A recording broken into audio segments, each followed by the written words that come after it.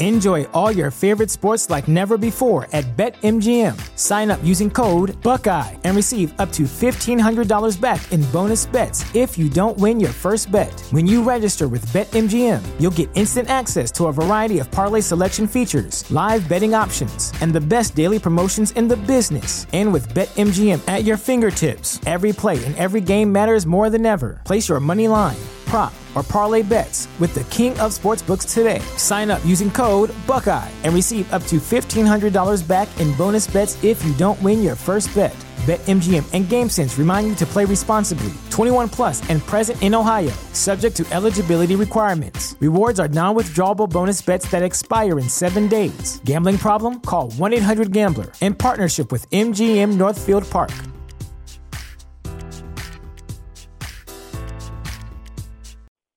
You have one unheard message. Hi, I was calling Current, the influencer marketing platform, but I think I just got redirected to a bunch of people listening to a podcast. Well, anyways, I was calling Current because I was told they could help get my brand set up on TikTok Shop, and even build out an affiliate program of content creators promoting my brand, and even have those content creators go on live streams and promote my product there. Wow, I could really use Current. I also heard that the brands they work with are making millions in sales. I guess I'll just go to their website at current.tech. Yes, hello, 911. This is Permit Patty. There's two guys that have been on my block for the last few months recording a podcast, and I do not believe that they have the credentials to be creating the heat that they have been creating. It is so hot that their house literally has smoke coming from it, okay? I know that podcasts are free and you can do one with just buying a simple amount of equipment, but I don't think they have the right credentials, so I need you to send the officers over here immediately to take care of this. Once again, this is Permit Patty. Please, I am fearful of my life. Send someone immediately. Thank you. Bye.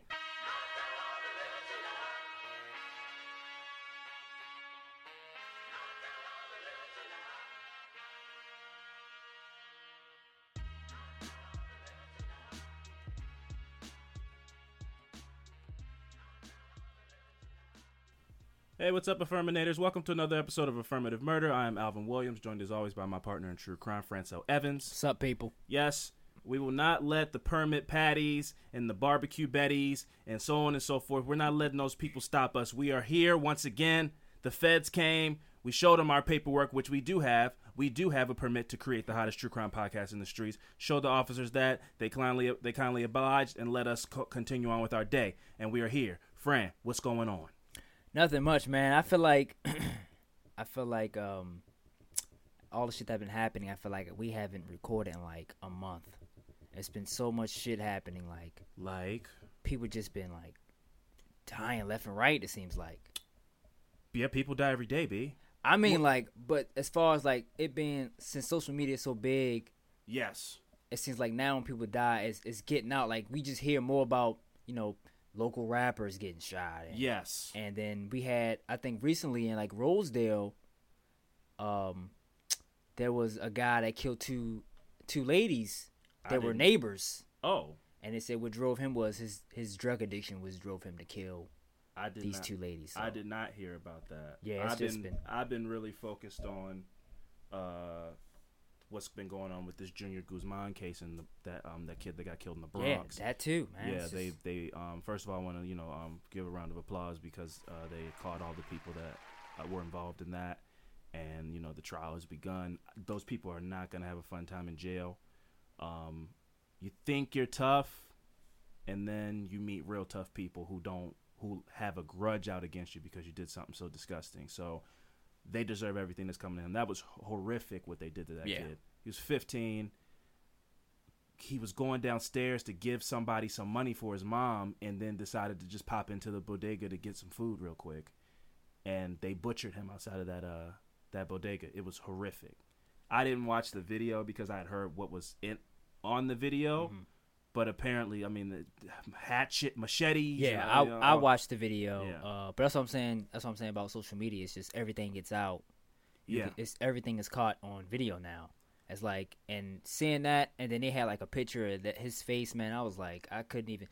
For me, as being if I was his parent, Yeah, that would have done it for me. Yeah, I've seen too many dead bodies on the internet that I feel numb to it at this point, and I think that's weird for society. And if I feel that way, imagine as savvy as these kids are these days, like 15-year-old kids.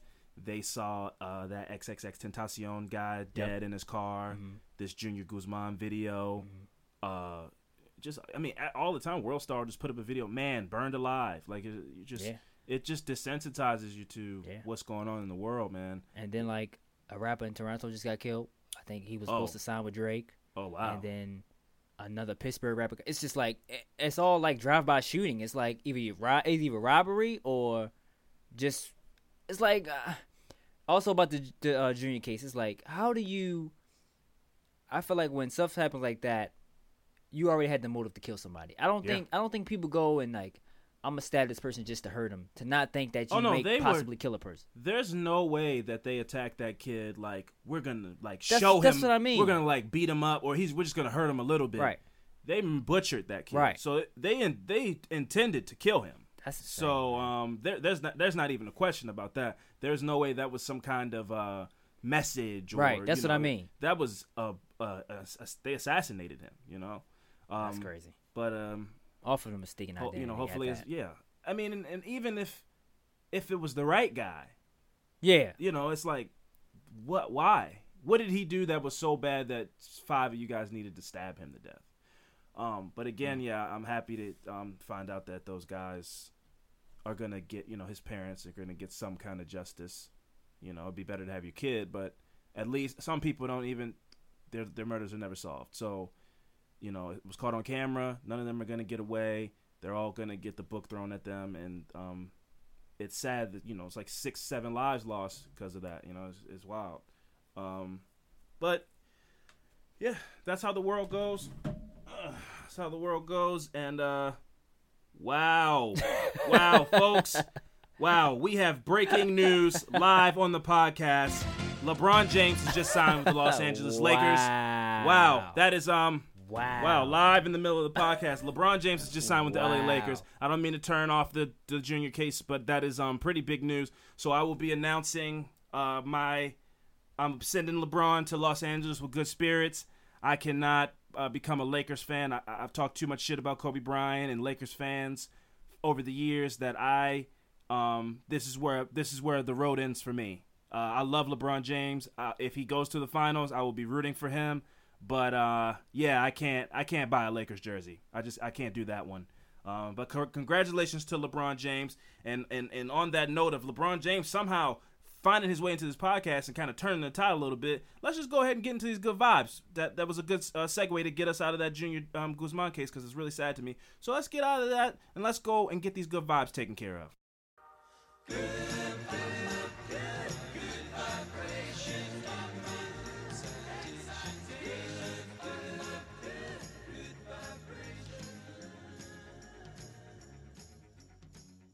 That's right, folks. We're going to try to focus. You have caught us in the middle of big breaking news, and we're going to try to get through this without turning this into a sports podcast. Like we said before we started the music, LeBron James is now a Los Angeles Laker. He is wearing the purple and gold. Wow. But we will try not to let that distract us. And Fran, please give the people what they're craving for, and tell us what your good vibe story is this week. All right. That threw me. I know. The rails. We got this though. We're professional. So kind of. My good vibe story this week is about Philip Hancock. Okay. He was a 27-year-old when he passed away 2 months ago. Oh, but the compassionate young man's death made history in Chongqing, China. Wow. Okay. Hancock had been working as an English teacher there for 4 years until he fell ill from complications with type 1 diabetes. When he was rushed to the hospital in an ambulance, his heart had temporarily stopped beating. By the time his family arrived, he had fallen into a coma and he passed. So rest in peace, Philip Hancock. Yeah. While this may have seemed like a fairly common tragedy, there was something remarkable about the Australian man's passing because he was an organ donor. Not just any organ donor. He became the first foreign donor in the city's history and only the seventh foreign donor in China. And his story may inspire more Chinese to rethink their end-of-life wishes. Oh, do they not do that like that out there in China? No, they don't. Oh, wow. Yep, okay. I just learned that too. It says, quote, he had always thought that if he was ever in that situation, he would like his organs to be donated. Whatever they could take so he could help out in some way. That's what Philip's father said. Yeah. He always wanted to help people in whatever way possible. That's why he wanted to be a teacher. And help he did. His liver and kidneys were reportedly used in 3 life-saving operations, and his corneas restored sight to 2 different people. It's like that movie 7 Pounds. I was going to say that. Oh, I was definitely going to say that. That's exactly what it reminded me of. Will Smith at 7 Pounds, which was my movie. I love that movie.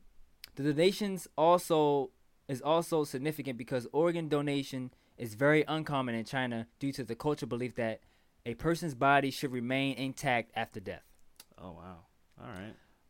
Compared to a general misunderstanding of the organ donor process, is part of the reason why China has one of the lowest rates of organ donation in the world.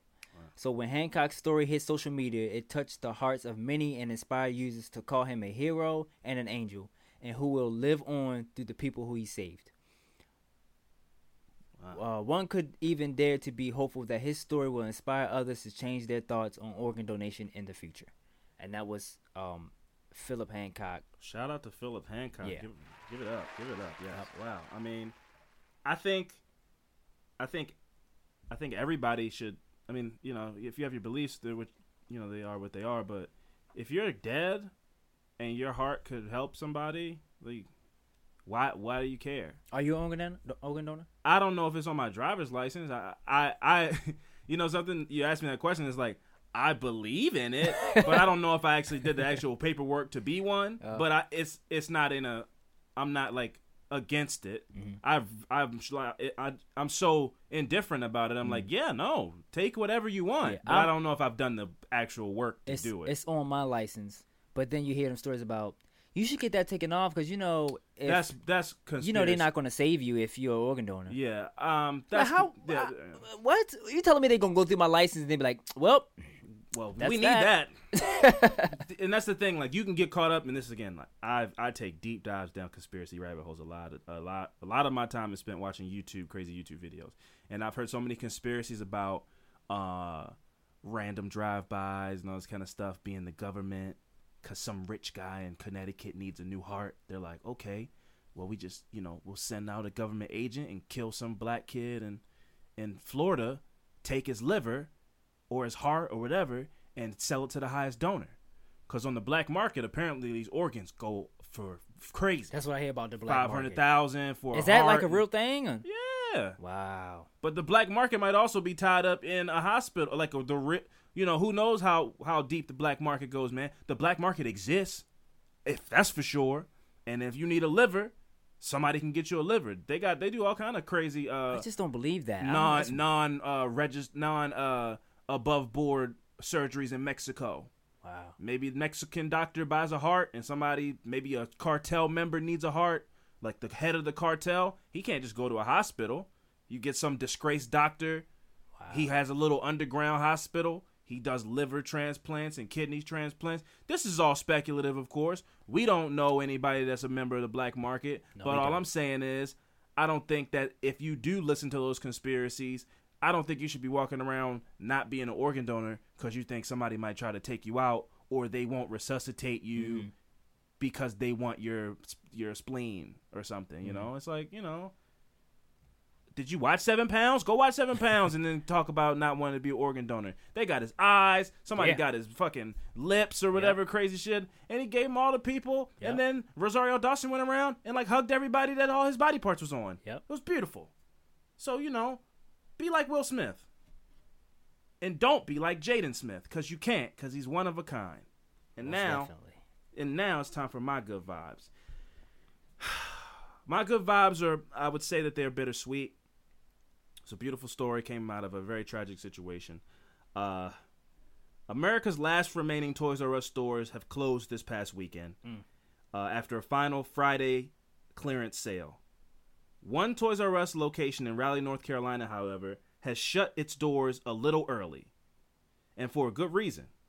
After an anonymous patron purchased $1 million worth of the store's remaining toys to donate to local children, the The mystery buyer's immense gesture of good faith is a silver lining in what to many has been a sad narrative on the shuttering, on the shuttering of an I'm gonna say shutting. It says shuttering on the shuttering of an iconic American business. And I can remember, man, the reason that the Toys R Us is closing down, which I'll get to in a minute, is so crazy to me because more times than not, when I was a kid, I would go to Toys R Us with no particular toy in mind. Mm-hmm. We riding by, I was like, can we just go? Maybe I ride the bike around a circle, mm-hmm. And then if your mom says you can buy a $10 toy, you can buy a $20 toy, and you just go pick a toy. Mm-hmm. It's not like, Mom, the new such and such came out. Can you take me to Toys R Us and get me the new such and such? That's happened, but a lot of times it was just like, can we just see? Can I get a Beetleborg? Can I get a new Transformer toy? Mm-hmm. Can I get a Woody from Toy Story doll? It just something. Can I get something? Let me leave the store with something. Also, just let me go in Toys R Us, take a little bouncy ball out of the big cage, and pretend like I'm Michael Jordan and shoot the ball back into the cage. Mm-hmm. And it just makes me sad that that's a generation of kids is gonna grow up and just they get their toys and get dropped off from the mail on steps, Yeah. It's just Amazon. Something not as exciting about that. Yep. Yes, Amazon is one of the direct contributors to the reason that Toys R Us is shutting down. The company's bankruptcy follows the boom of online retailers where shoppers could purchase competitively priced toys and from the comfort of their own homes. There were also the heavy debt load Toys R Us had to bear after the company was purchased by a private equity firm. That's all boring jargon. Basically, they got bought by a company and they had to declare bankruptcy. Mm-hmm. And then pouring salt on the wounds of nostalgic millennials further, a photo, which this almost made me cry when I saw this. This was a photo of mascot Jeffrey the Giraffe wheeling a small suitcase out of an empty Toys R Us store went viral this week. Yep. And it is black and white. And it's the store, there's not a toy on any rack, and he's just standing in the middle of the screen. I was looking sad as fuck. When I saw that, and I'm glad you did this, is because I was like, when I saw that picture, I was like, I almost had a tear come down my eye. Yeah, man, it's crazy. It was just so sad. That's crazy. He had his little suitcase. Yeah. And are you gonna read the quote that they had for that picture or not? Oh yeah, okay. It said wait. Yeah, no, there is no quote. Do you know it? It was like, I don't know it word for word, but it was like, all the kids have grown up. Like, it was just like a set, and he was like, remember one thing, he said, promise me one thing, don't ever grow up and play on. That's what it was like. I was like, Jeffrey, we won't ever grow up. Salute to you, Jeffrey, crazy. And we will take your wise words that Fran kind of got right, and we will do what you say and carry your memory on, and we will remain kids at heart. Yeah, it was sad. And then, like, when I see stuff like that, I start to start digging. Yeah. And the guy that founded Toys R Us passed in March. Oh, so the kids probably didn't want to keep it going. The next generation was like, let's just sell it and make money and close up the shop and not keep Pop's dream alive of providing toys to kids. Anyway, that was my good vibes. This guy is a mysterious donator, and I find that the most beautiful thing, because this guy didn't do it for publicity. He didn't do it, to become Twitter famous or become trending. He did it because he wanted to donate toys to kids. So I don't even know who to salute. But salute to you, mystery man or woman. I don't know, and $1 million goes a long way at Toys R Us. That's a lot of toys. So we appreciate you. And we mourn the loss of Toys R Us and Jeffrey the Giraffe. And on that note, I want to send us off to a beautiful rendition of I Don't Want to Grow Up, I'm a Toys R Us Kid, sang by Mr. Chase Holfelder. He is a musician and a YouTuber. Check out his channel and enjoy these beautiful, beautiful melodies from Mr. Chase Holfelder. And we'll see you in a second. Stay tuned.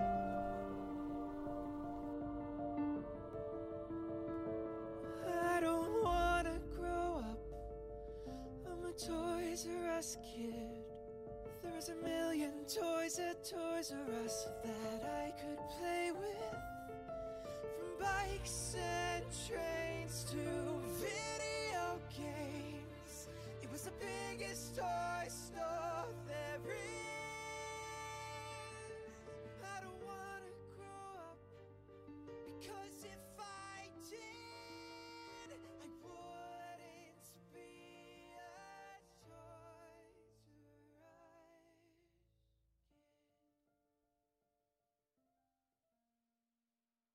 All right, folks, we are back. Fran, I believe it is my turn to go first this week. Yep. Because you closed the show out last week. Yep. Please buckle yourself in for my affirmative murder this week. This is the story of Mary Deborah Stevens. Okay. Okay. Is she African American or? She is Indian. Oh. Okay. Of Indian descent. Okay. I'll get into it. It's not complicated. All right. I'm just going to start with a little bit of a description. So, first of all, a gypsy is a member of a racial ethnic group known as the Romani. Generally characterized by darker skin and black hair, the largest populations of gypsies now live in Eastern Europe. However, communities of gypsies can be found in many countries around the world. They first originated in India sometime before 400 AD and began a nomadic lifestyle, or, they went from place to place. They didn't stay in one place at a time. That eventually took many of them to Europe. From one initial community in India, they have developed into several tribes that exist from India to Spain and from Russia to northern Africa. And each tribe consists of countless clans, which vary dramatically in culture and lifestyle depending on which tribe or clan and even family they belong to. Clans usually specialize in a single or few trades, such as horsemanship, fishing, music and dance, which I didn't know that was a trade, but, that's cool, and entertainment, metalwork, and fortune-telling. They have endured much racial discrimination in the past, which makes them perfect for our show, which still continues today. And now we're getting into the story. Sister Myra, who was part of a large gypsy family, lived in East Baltimore, Maryland for approximately 40 years. Uh-oh. For 30 of those years, she lived in and worked in a brick house on Pulaski Highway as a palm reader and fortune teller. Wait, is this the... Okay, yes, all right, I like this. Okay. She was born in Chicago, Illinois in 1930 and moved to Baltimore in the 1950s.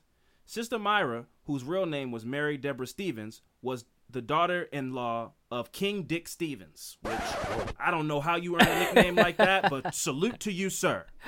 Hundreds of Stevens family members immigrated from Romania at the turn of the century. One of the family members, King Dick Stevens, moved to Baltimore at the turn of the century. He became a citizen in 1904. He operated in Cherry Hill, or as we say here in Baltimore, Cherry Hill, as a coppersmith at a coppersmith shop from the 1920s up until his death in 1959. King Dick was also a national gypsy leader until his death in 1959. He led approximately 10,000 gypsies from all over the nation. His clan was considered the most powerful in the United States. I don't know what that means, if that's muscle or magic. I don't really know, but King Dick was the king of the gypsies as well. How's it spelled? Like it sounds. Wow. King, D-I-C-K. King Dick. Deborah Stevens, the matriarch of the gypsy family, lived in the Pulaski Highway house by herself since her husband Walter's death in 1973. Despite being a bit of a loner, she had been well-known, well-respected, and well-loved in the Baltimore area. She was known to offer refuge to caravans of gypsies that were traveling the East Coast. She lived in the Pulaski Highway house up until her tragic murder in 1994. On a Tuesday evening on November 15, 1994, Deborah Stevens had spoken on the phone with one of her 3 sons. During their conversation, she had mentioned to her son that she was concerned with a particular client. The following morning, a witness stated that he had seen a man arguing with Deborah on the front steps of her house. At approximately 9:30 a.m., shortly thereafter, one of Deborah Stevens' sons found her body in the living room area near the front door. Her head was found 10 feet away. Wow. Deborah Stevens was 64 years old at the time of her murder. Somebody decapitated a 64-year-old palm-reading gypsy that lived in a little brick house who, if you're from Baltimore and you've rode down Pulaski Highway to get to the city, you ride past this little house that stands alone by itself. It's next to a Dunkin' Donuts and across the street from a mattress warehouse, and they haven't torn the house down. And it just is kind of this, almost like an urban legend that some lady got decapitated in this house 20, 30 years ago, and the house still stands there. Not another house around it. It's just kind of in this grass field by itself. You could walk up to it and go in it if you want. Well, not now. Not now? That's gone. Oh, they tore it down? Yeah, the house is gone. Wow. Yeah. Okay, wow. Wow, yeah, that's breaking news. I should have looked into that. Wow. I haven't been down that way in a while. So, wow. Okay. Well, anyway, moving on. Douglas Thomas Clark was arrested approximately 2 hours after the body was found. He tried committing suicide by throwing himself under an Amtrak train. He obtained injuries due to also jumping in front of an Amtrak police car several times. After being caught and treated for his injuries, Clark confessed to the crime. Clark stated that he had been consulting with Deborah Stevens because he believed Jamaicans had put a hex on him, believing such things like he could not be killed. Clark also believed Deborah Stevens was the devil.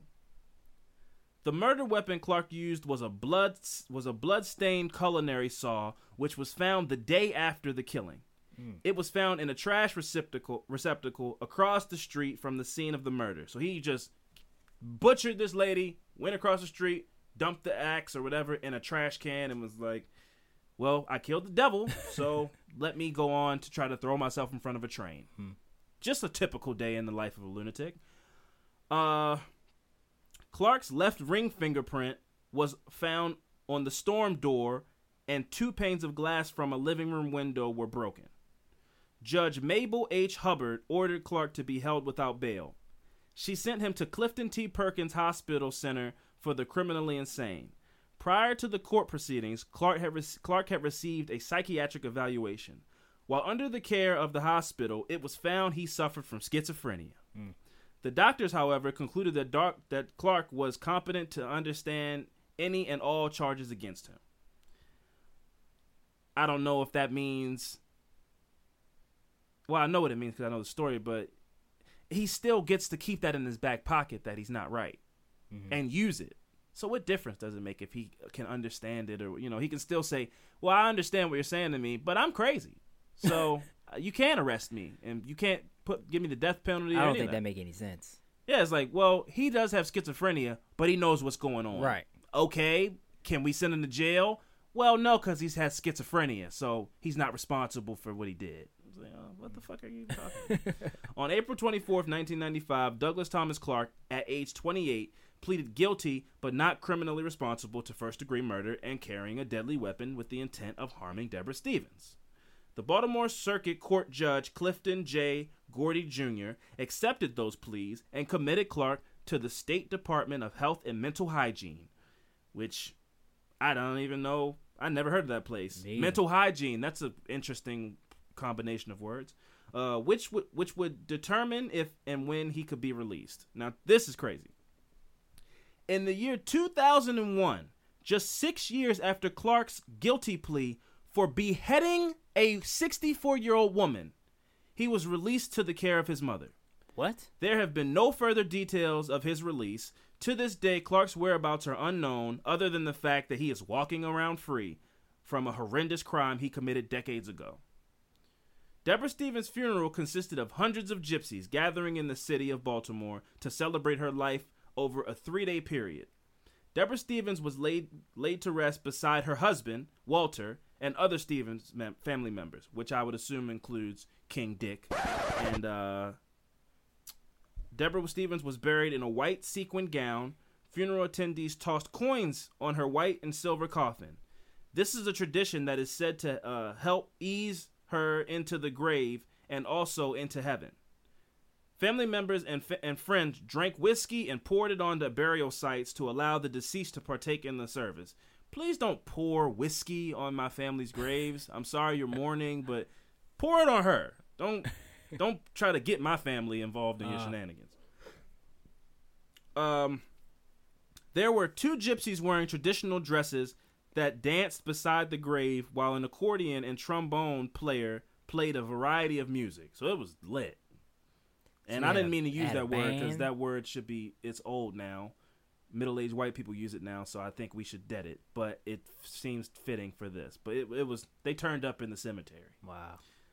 Sister Myra was buried with her favorite items, Bibles and tarot cards. She was also buried with new dresses and makeup, things a woman would need in the afterlife. Wait, so did they say they had like an open casket or? I would assume no, because she doesn't have a head on her. Right. So no, I think it was closed. Unless they just maybe put the head in it. Never mind. I was going to say something. Never mind. Say it. I was going to say like maybe they put the head like in her arm, like a like it was a basketball or something. Like what is that guy that rides the horse? Oh, Sleepy Hollow, Pumpkin Man. Sleepy Hollow Pumpkin Man. Like Sleepy Hollow Pumpkin Man? He got a pumpkin as a head. Yeah, like Sleepy Hollow Pumpkin Man. That was in bad taste. We're going to move on. According to Gypsy belief, when a person goes to heaven, it is a new beginning. The funeral service should be a celebration filled with food and drink because it's a reflection of what happens in heaven. I want my funeral to be like that. Just so you know, I let Sierra know that too, but I don't want to like take me and I want to be cremated, and then I want somebody to just rent a hall, play some music, have a microphone, and everybody just come up and just tell a good memory. You want to be cremated? Yeah, I don't want to be. Set me free. I want to be part of nature. Why is that? Why? Because you want to be cremated and thrown into the ocean. Into something. Oh. You know, I also don't want my ashes like mounted on some fireplace for Sierra's next husband to be looking at. I'll be like, give me some. What? Some ashes? Get like a little you put it in a little necklace around your neck. One of them little jars you get from the ocean. My man. I got you. I don't want to be buried. I just knowing what happens once you go down there, and I think the financial aspect of it costs a lot of money to do that, and it's just for what? You know, like I'm gone, man. Like, you know, get rid of me and, you know, take me to somewhere special. Take me on a trip and let me go there, and then every time you go there, think of me. Take me to Australia. If you've never been to Australia, go to Australia. You just been to Australia. Let me go in Australia, and now every time you go to Australia, you know, you can think of me, and I'm just chilling in Australia. I think I want a funeral, but I don't want to talk about this because it creeps me out. But it's fine. Yeah, no, all right. Yeah, no, it's fine. Most times, gypsy funerals are huge celebrations with a lot of drinking, but due to the manner in which Deborah Stevens died, she was decapitated, it was more subtle of a celebration, which if this is subtle, pouring whiskey on graves and dancing to accordion music and throwing change at her casket, I don't want to know if it just would have been she died of old age. They might have burned the whole cemetery down, when the Eagles won the Super Bowl. This isn't true, but I wrote it, so I want to, you know, I've gotten breaking news from France, but I'm still gonna say it because I wrote it, and I'm gonna finish my story. The house on Pulaski Highway still stands to this day. A bit rough around the edges with a for sale sign on the side. It was sold back in 1998 to the owner of the furniture store across the street. The owner of the furniture store had been using the house as a storage unit, extra parking for his employees, and advertisement, with large advertising signs for the furniture store on both sides of the house. I would assume he's now torn it down, maybe going to turn that into a lot or something. But to backtrack on that, I've drove down there sometime because that's where Steph works, towards that way. I don't think it's there anymore. Just to be sure, I don't think so. I don't think it's there anymore. You're not for sure. I'm not for sure, but I don't think I haven't. Like, I feel like when I used to ride past it, I used to be like, okay, I know what that is. But have I rode past it, I haven't even like it haven't caught my eye. So I don't think it's there anymore. It may still be there. I don't know, but well, you know, I don't think I'm sure it's we'll find there out at some point. I'll make my way down there eventually. I've had nightmares where I've been in that house before, because it's a not like in the house. Or what the woman is involved, just because it's such a staple. It's been such a staple building in Baltimore. Like if you know it, right? For people that don't know, it sits by itself. It's not connected to anything. It's like a Dunkin' Donuts. I don't even know how it used to look. You know, when she was living there, did she have neighbors? Like, was it always just the only house? Right? Did they knock down everything else and just keep that there? Yeah, it was pretty weird. I'll put the photos up on the Facebook group. Yeah. It is pretty eerie how it just sits by itself and still was sitting there up until 2 years ago. From my memory, it has. If it's gone, it hasn't been gone very long. And it was sitting there, and it was known that a woman was decapitated in that house. And everybody, whenever you ride by, just kind of it could come up in the topic of conversation, and it just was kind of a thing that everybody knew. If you know about that house. Yeah, but for the guy that owns it, if it's still there or not. Now, you say use it for was he putting... He was putting stuff in the house. Was he putting mattresses in there? I don't know. Because I'd be like, hey, bro. Those are ghost mattresses. I don't want no mattress from out of that building across the street. If you sell me a mattress that was in Deborah Stevens' house, I will fuck you up. Because that's a ghost mattress now. Oh, yes. It's haunted.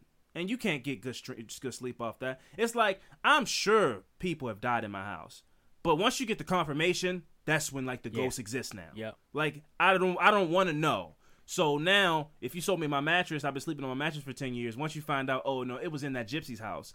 Now it's a ghost mattress, and now the nightmares start when you wake up in the middle of the night and you think Deborah Stevens is at the foot of your bed, holding her head like it's a basketball. And spinning on her finger. Sorry. That was the story of Deborah Stevens. We're going to take a quick break, and when we come back, we're going to tell you some fucked up shit. So stay tuned. All right, folks, we're back. Also, before I turn things over to Fran, I just want to make a quick announcement. A few episodes ago, we had made a quick celebration that we had hit. I think we had hit maybe 10,000, 12,000 downloads in a month.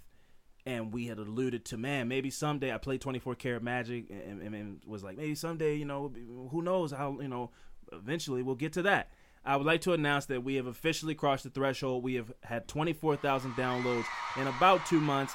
We are very proud of that. It is pretty exciting the way that you guys have been supporting the show and you know, downloading it and sending us things in the mail, and it's really appreciated and it's very special. Also, one last announcement before I turn it over to Fran. I have ordered stickers. Okay. I've ordered a limited number of stickers. So anybody who would maybe like a sticker, you can DM me from the Facebook group or DM our Twitter account and just send us your address if you would like a sticker. They'll probably be here within about 2 weeks, and we'll get those out to you guys if you want them. They're free. We're not, you know, not charging, you know. I wanted to make some merch up, and I wanted to see if anybody would want it. So they'll be here soon. And if you would like a sticker, it's the logo for the show. If you would like a sticker, just DM us on Facebook or Twitter and get us your address, and we'll get those to you in the mail. I think, Fran, you can facilitate that, right? Get us some envelopes or something, and we'll get those out to you guys. So, again, thank you very much for downloading the show, listening to the show, leaving reviews for the show, and just being supportive. And now, Fran, I turn things over to you. Did you get me a sticker, or? You can have one of the stickers, but because it works in reverse, because you work for the show, you need to pay for the stickers. You don't just get free stickers. Well, you just giving out stickers. So I'm giving out stickers to the people that support us. Oh. You can't get high on your own supply. Also, the members on the Facebook page is going up. Yes. So and I'm very happy. People coming in telling us their favorite '90s jam, promising to not be assholes, which we have not had a single incident. I hope that continues. Everybody just continue to be civil and have fun and keep it lighthearted. You know, we're not like a true crime. We're not like a traditional true crime podcast or true crime people. Like, you know, if you want to share something funny on the Facebook group, if you know, we're not here to like looking for all the crazy details about crazy murders and all this kind of stuff. It's not just for that. Like, if you want to just pop on and say what's up, or tell us what your favorite '90s jam is, or, you know, put up a picture of somebody that you think is funny looking. You know, we're all, you know, do whatever you want. It's a platform for you guys to communicate with each other and for us to communicate with you. However, it doesn't have to. We're not one of those podcasts that's like if you're not on here talking about crimes, don't post. The admins will block you, or none of that shit. Like, just post and just be cool and don't be a dick. Like, don't be a king dick. Like, that's our main rule. Don't be a king dick. Come on, be cool, be civil to everybody, and have a good time. And you know, that's about it. And thank you guys for joining the Facebook group too. Yep. All right. My affirmative murder this week is about Carlton Gary. Carlton Gary. Yeah.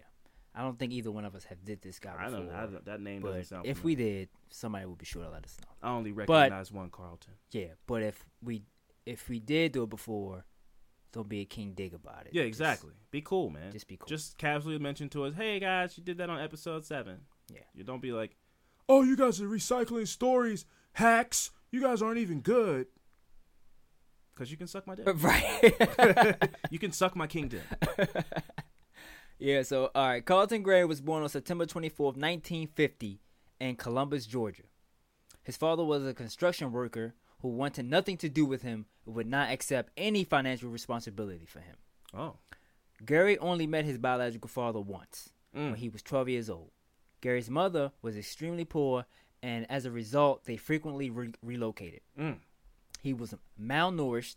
He was malnourished most of the time and was often left with his aunt and great aunt, who were both maids for elderly, wealthy women. What year is this? This is in the 1950s. Okay. So even still, maids. All right. This guy could have used Ayanla Fix My Life. She would have been able to help him out. I don't know what that is. What's that? She was on the Oprah Winfrey Network. Oh, man. I don't watch that. People, I don't mean to cut you off, but this show, every episode I almost cry or do cry because it's all these people that have all these tragic family lives, and she comes in, she's like, you didn't have the tools to raise a child because you are still a child. And the people were like, oh, God, my life. So she tear people apart? She tear them apart to build them back up. Oh, okay, gotcha. Iyanla, man. She's like Oprah's protege. Not on my watch. Not on my watch. Okay. Is she going to be on every magazine at some point? She probably is on OWN magazine. Okay. On Oprah Winfrey magazine, she probably is. She's like the main show on Oprah's I'm talking network. about the cover because ain't nobody on that cover except for Oprah. Oh, no, that's not Chad. I thought you meant in the magazine. No, it's Oprah's magazine. Oprah's on the cover. She might get to be on the cover where Oprah have her arm around it, but that's Oprah magazine. It's got her name in it. Yeah, that's the title. She's the cover man. Magazine. She's the cover man every year. Yeah, so in elementary school, Gary suffered serious head trauma when he was knocked unconscious in a playground accident. In his teens, he was a very heavy drug user. Between the ages of 14 and 18, he was arrested numerous times for robbery, arson, and assault. During the time, at 14? Between the ages of 14 and 18. Damn. Yeah. During that time, he also got married to a woman named Sheila. Okay. And had 2 children. In 1970, it's kind of a gross name. Sheila? It comes out rough. Sheila. You can't really say that name sexy. Sheila. I thought maybe like he heard that song. It's called Sheila. It's called Sheila. Yeah, it's from a group called Ready for the World. Sing me 8 bars of it. It's like oh, boom, oh Sheila, oh she. But that came out in the 80s, so that couldn't have been. That couldn't have been. But I'm sure people know that song. Yeah, I've never heard that. Well, I don't want to get off into it, but that was one of the groups that they thought Prince was part of it. Okay. Sounded Prince-esque. Yeah. Okay. Yep. So he moved to Albany, New York, where he had plans to become a singer, but he continued with his criminal activities.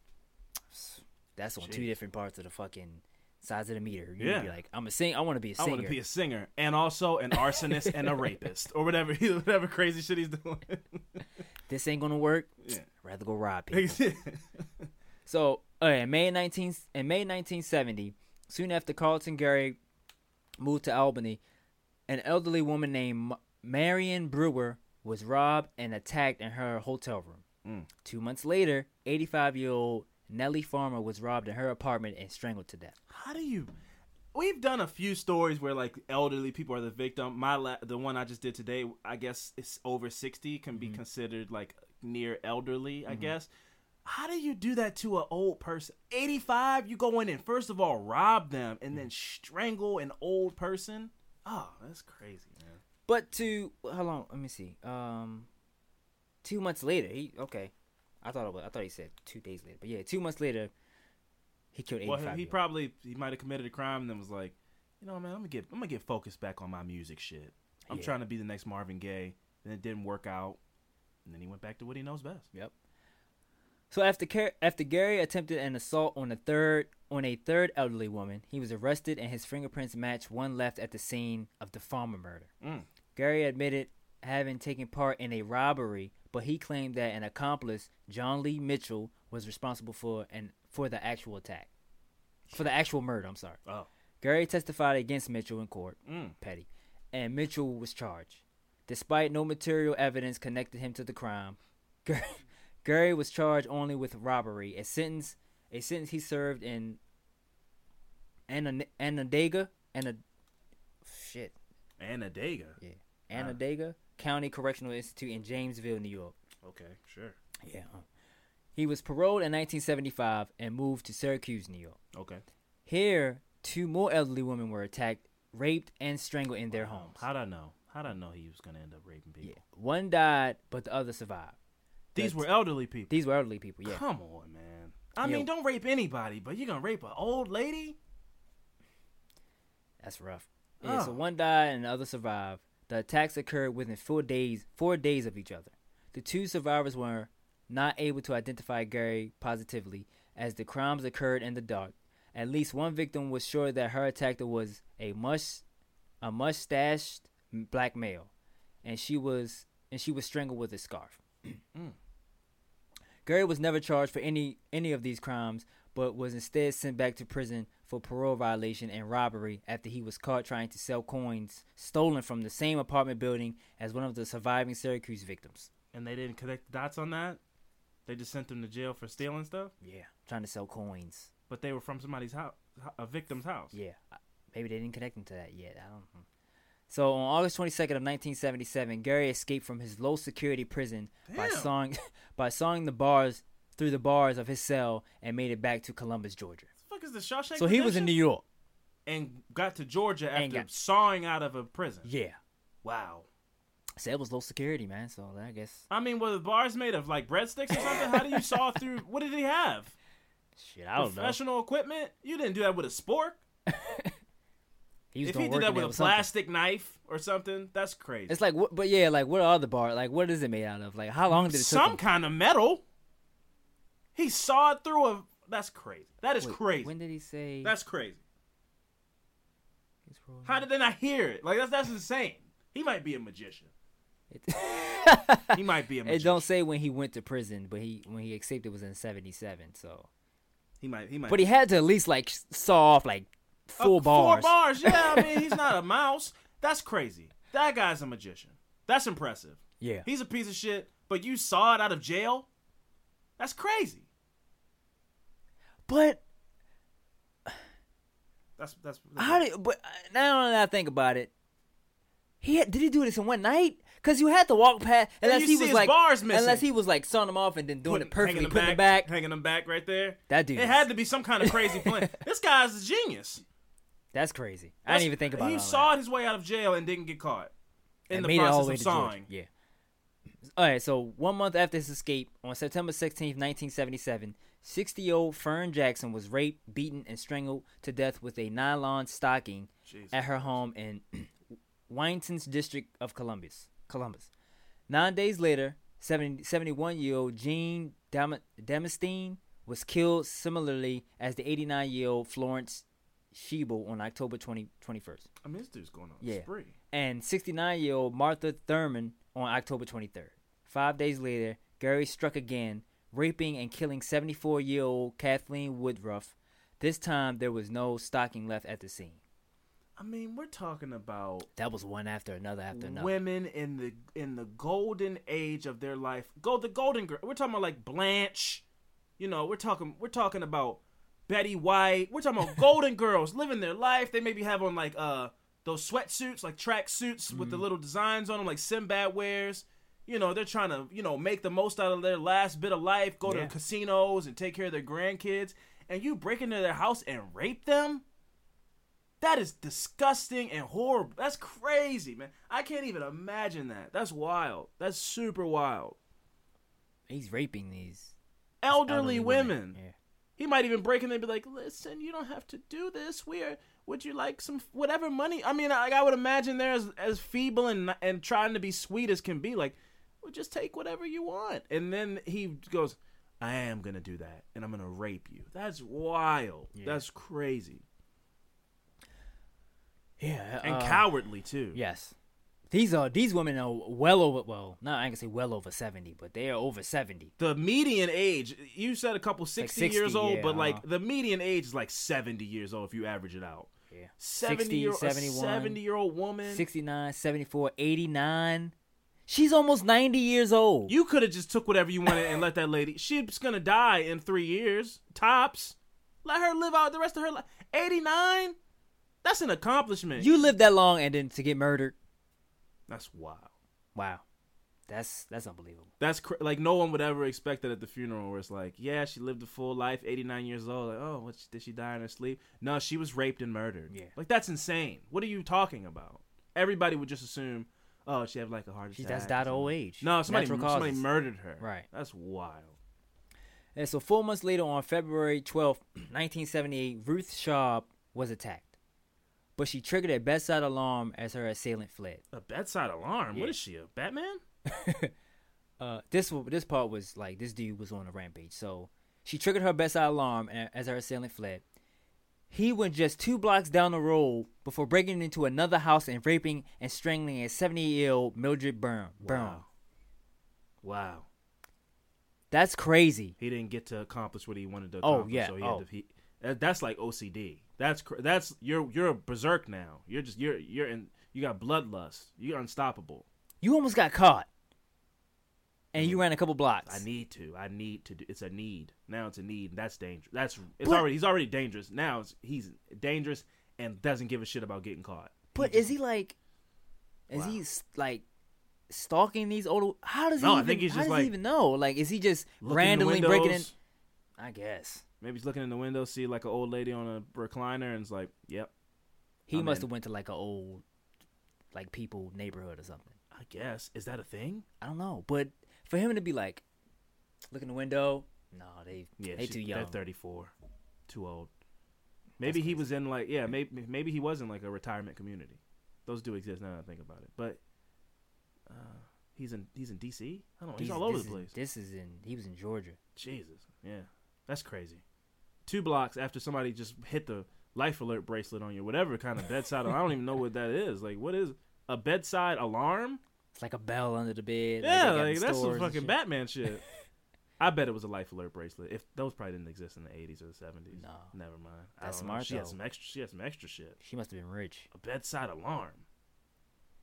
Wow. I wonder if it made noise. I would hope it was a silent alarm. Well, he ran though, so I don't think it could have been silent because he wouldn't have known. What if it just was like a fake?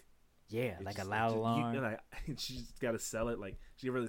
It goes, whoop, whoop. You better hurry up. The police will be here in 30 seconds. But it's just fake. They got a big speaker with some like pit bulls in the back.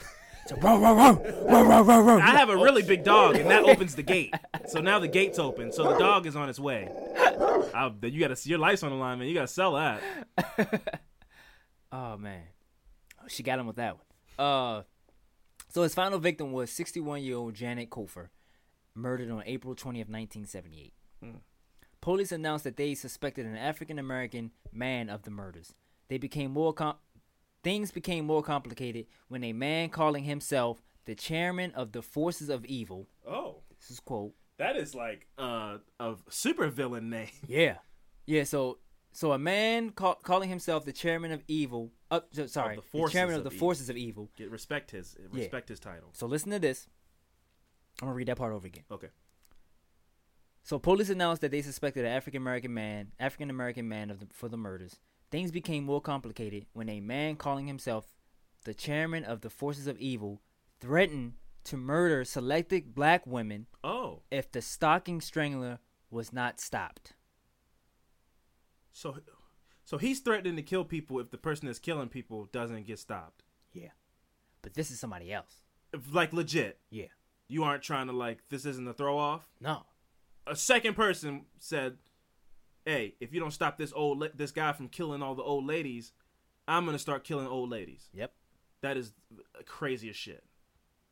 That's crazy as shit. Yeah. So he called himself the chairman of the forces of evil. Yep. Wow. So this turned out to be an African-American male, William Henry Hance.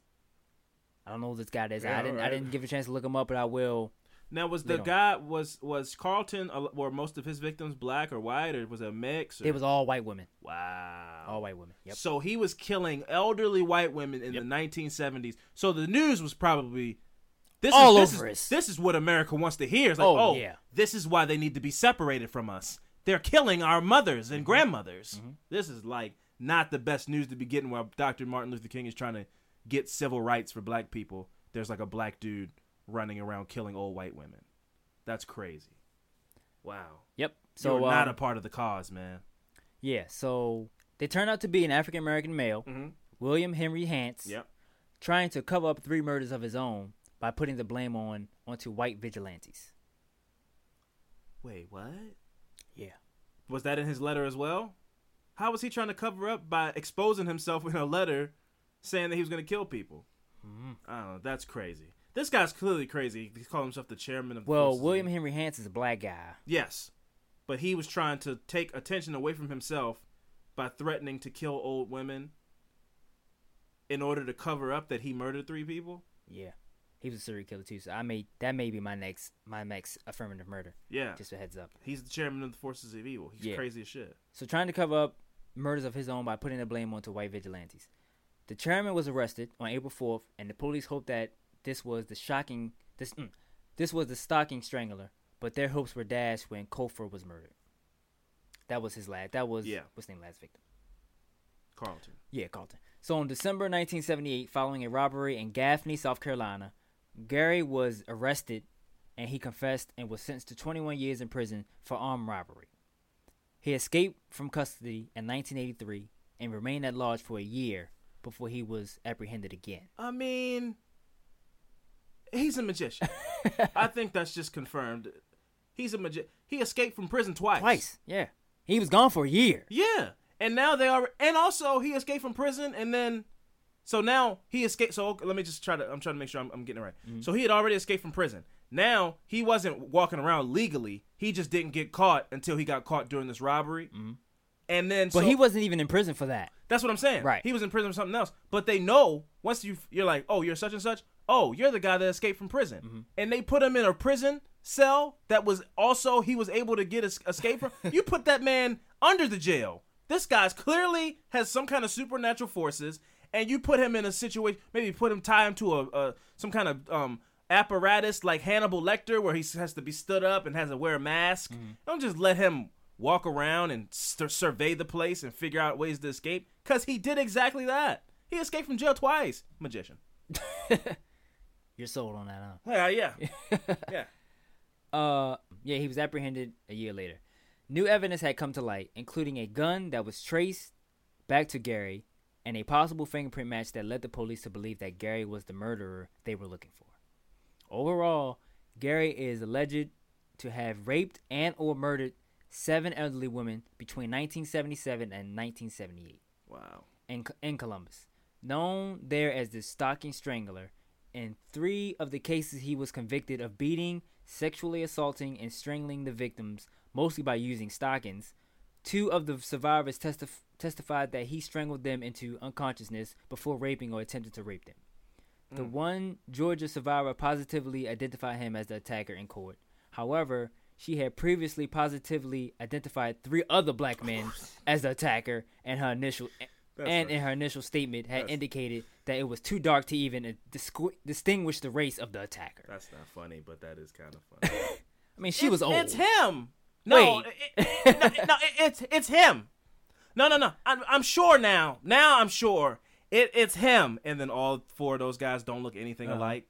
Well, it was dark. Yeah, so I don't know exactly what it looked like, but it was definitely it was him. So you can't use her. No. His fingerprints were found at 4 of the crime scenes. Gary was indicted for the murders on May 5th, 1984, convicted on August 26, 1986, and sentenced to death the following day. Oh. So a whole bunch of shit came up after this. Questions have been raised over the propriety of Gary's conviction. Sure, the propriety. I don't know. Me either. According to the group of supporters and a book by investigative journalist David Rose, Gary's lawyer was refused state funding to carry out a defense. Okay, so he refused state funding to carry out a defense against himself. Wait, against Carlton. Yeah. Oh, okay. There is also evidence that Gary's fingerprints were not held to match the crime scene prints until 7 years later, when the case was re-examined. Despite Gary having been printed just 1 year after the murder, at the time when all the prints in the U.S. were being compared to prints found at the crime sites. They also claim Gary's interview, in which supposedly confessed, was not recorded. Oh. Nor were the notes taken, and Gary's confession was written by a police officer in the days following the interview from his own recollection. Oh, wow. Yeah. When submitted, look, man, this guy's a piece of shit, but you gotta do your job right, man. Yeah. You gotta do your job right. Yeah. So when submitted as evidence, the confession was unsigned and undated, and Gary denied having made it. The alleged Gary semen antigen. Sure. You know what? I don't know. Gary's semen secretion did not match the perpetrators, so his semen did not match from him raping the victims. Okay. Furthermore, a cast made from a bite wound on the victim allegedly did not match Gary's bite mark pattern. Oh, he's out here biting him too? Yeah. God damn. Although, Gary's bite mark pattern, although it was noted that he had dental work in prisons subsequent to the victim's death. I mean, like, what, he got new teeth? I mean, what do you mean? It's only the 70s, so you can't just get the porcelain treatment and get a whole new mouth of white teeth. But maybe they ripped out some ones that would have matched or something like that. Or maybe he got gold, gold teeth were pretty popular around this time still. His supporters claim that the prosecution withheld this evidence at trial. So Rose's book also linked prosecutors, judges, and police who worked on the case to a whites-only organization called the Big Eddie Club, and traces the history of racial injustice in Columbus, including the role of the judge's family members in lynching and other injustice in the city. Oh, he tried to go Cochran. Yeah, he tried to pull the OJ move. Yep. So in 2007, Gary was positively linked through DNA to the rape and murder case of white 40-year-old Marion Fisher. Marion was raped and murdered after leaving a bar in New York in 1975. Wow. Yeah, so on December 1st, 2009, the U.S. Supreme Court refused to hear Gary's latest appeal, clearing the way for the execution date to be set. On December 4th, a court set a December 16th execution date for Gary. On December 15th, the State Board of Pardons and Paroles denied the request to stay his execution. Okay. What does that mean? He tried to say, I don't want to get, don't kill me. Oh, okay. And they denied it. Oh, okay. All right. I see. Okay. On December 16th, only hours before the execution, Georgia Supreme Court halted the execution to hold a hearing and determine whether the DNA test should be conducted to determine Gary's guilt or innocence. On February 23rd, 2018, which was... Jeez. Yeah.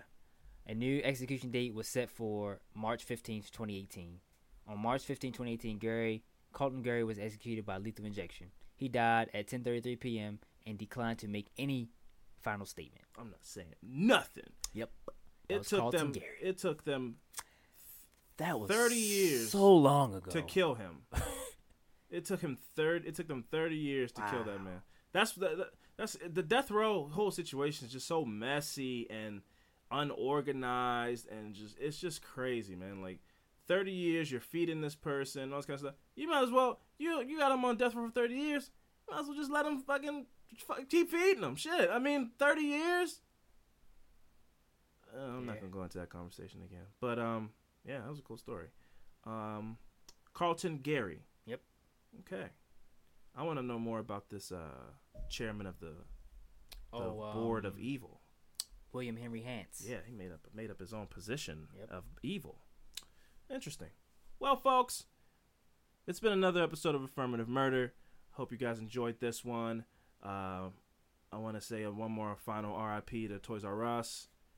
For anybody that I assume is listening to this, you grew up going there, or it's been around so long. So unless you're like 8, you shouldn't be listening to this. It says explicit, so turn it off.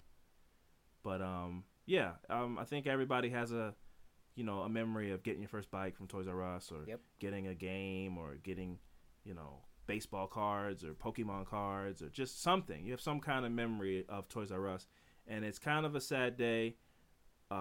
We are headed into the future, but that is going to be sometimes stuff that is nostalgic and beautiful to us is going to go to the wayside because of that.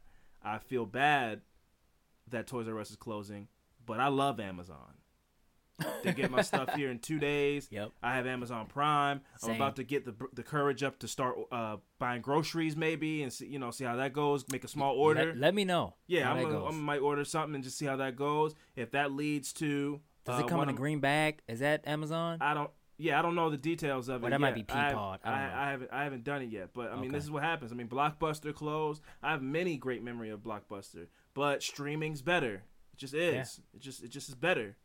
Obviously going to Blockbuster on a Friday night and not knowing what you're gonna get, or getting a game. You maybe mom let you rent a game, it's just great memories, and it was an excitement that these kids will never know. Get that laminated Blockbuster card. Yeah, you can go by yourself. It's got your name on it, so now you don't need your mom to come with you to rent the shit from Blockbuster. You can just go in your flip flops and just go rent a movie or a game.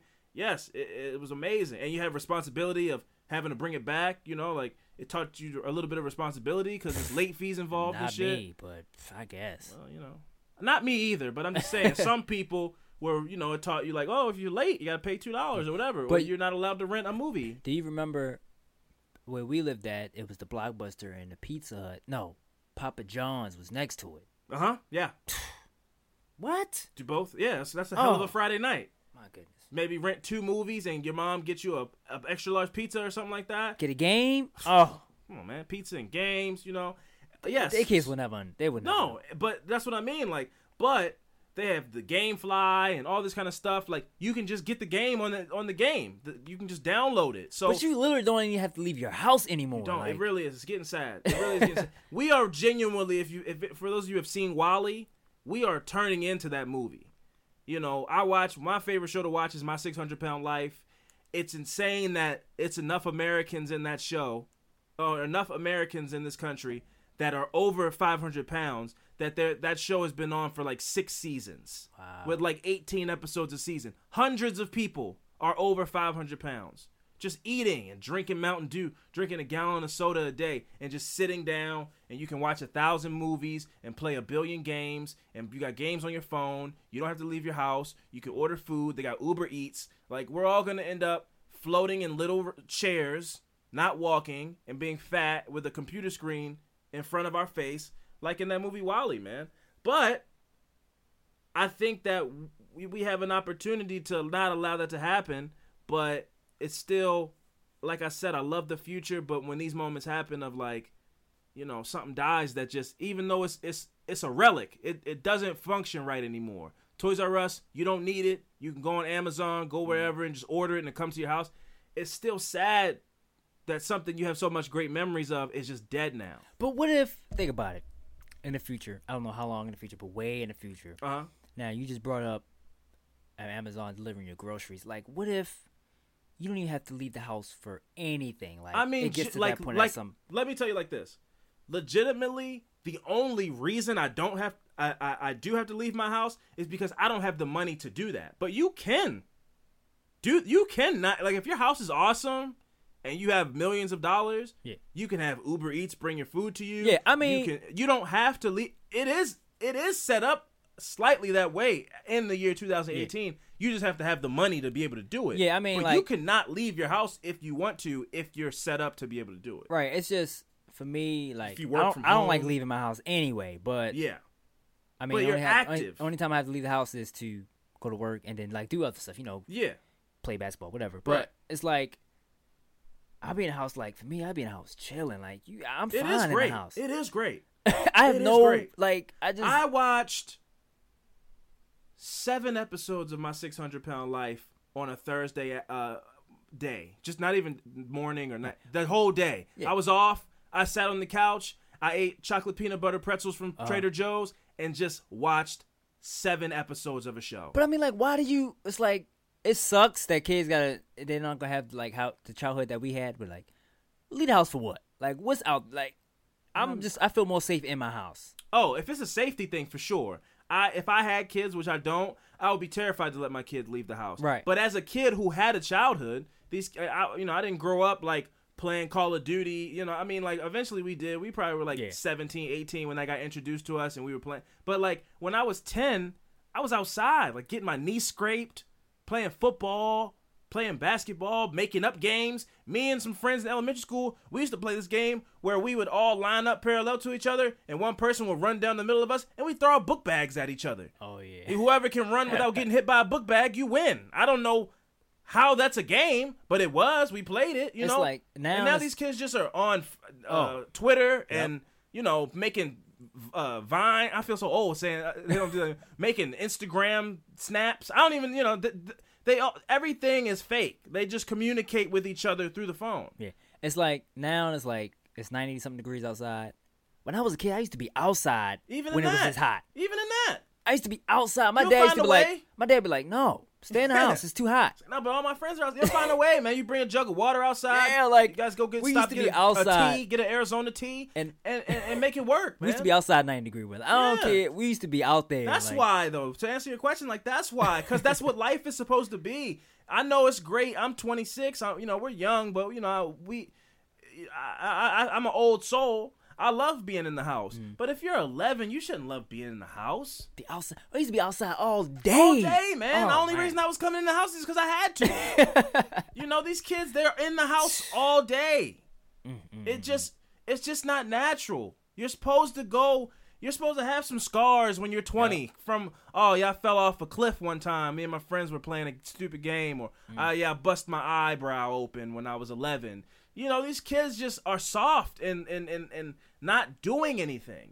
And it's crazy. I'm so happy I grew up when I did. Man. Exactly, man. I mean, I understand it's just a toy store, but, like, it represents so much more than that. Like, kids aren't going out to go get their toys even. They're not. The toys are just coming to them. There's not even a mystery in it. You don't go, well, all right, my mom gave me $40. Let me just go and see what toys are there. And you can go, I want this toy. Type, come up, the price. I'll get exactly that toy. Yep. You know exactly what you want. It's just no. It's no feeling spontaneous, no mystery, no wonder. It's just none of that is in these youth anymore. And it's going to turn them. I think we're raising a society of kids who are going to be dull and they've had everything, so they don't want anything and just entitled. And it's just a slippery slope. But this isn't. We went on a bit of a rant just now. That's not this podcast. We're not talking about kids or toys or any shit like that. But it is a oddly sad moment in time where the biggest toy store of a generation it doesn't exist anymore. So yeah, I just felt like we needed to touch on that one more time before we took off. I've been Alvin Williams, joined as always by my partner in true crime, Franco Evans. Until next time. And we'll see you guys next week.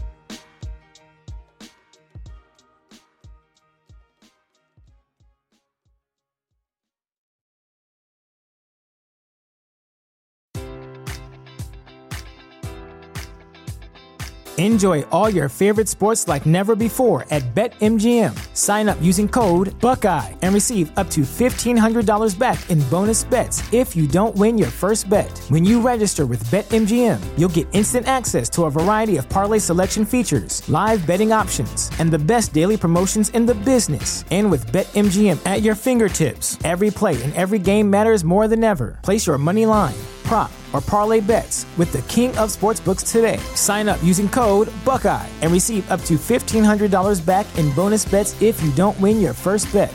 BetMGM and GameSense remind you to play responsibly. 21 plus and present in Ohio, subject to eligibility requirements. Rewards are non-withdrawable bonus bets that expire in 7 days. Gambling problem? Call 1-800-GAMBLER. In partnership with MGM Northfield Park.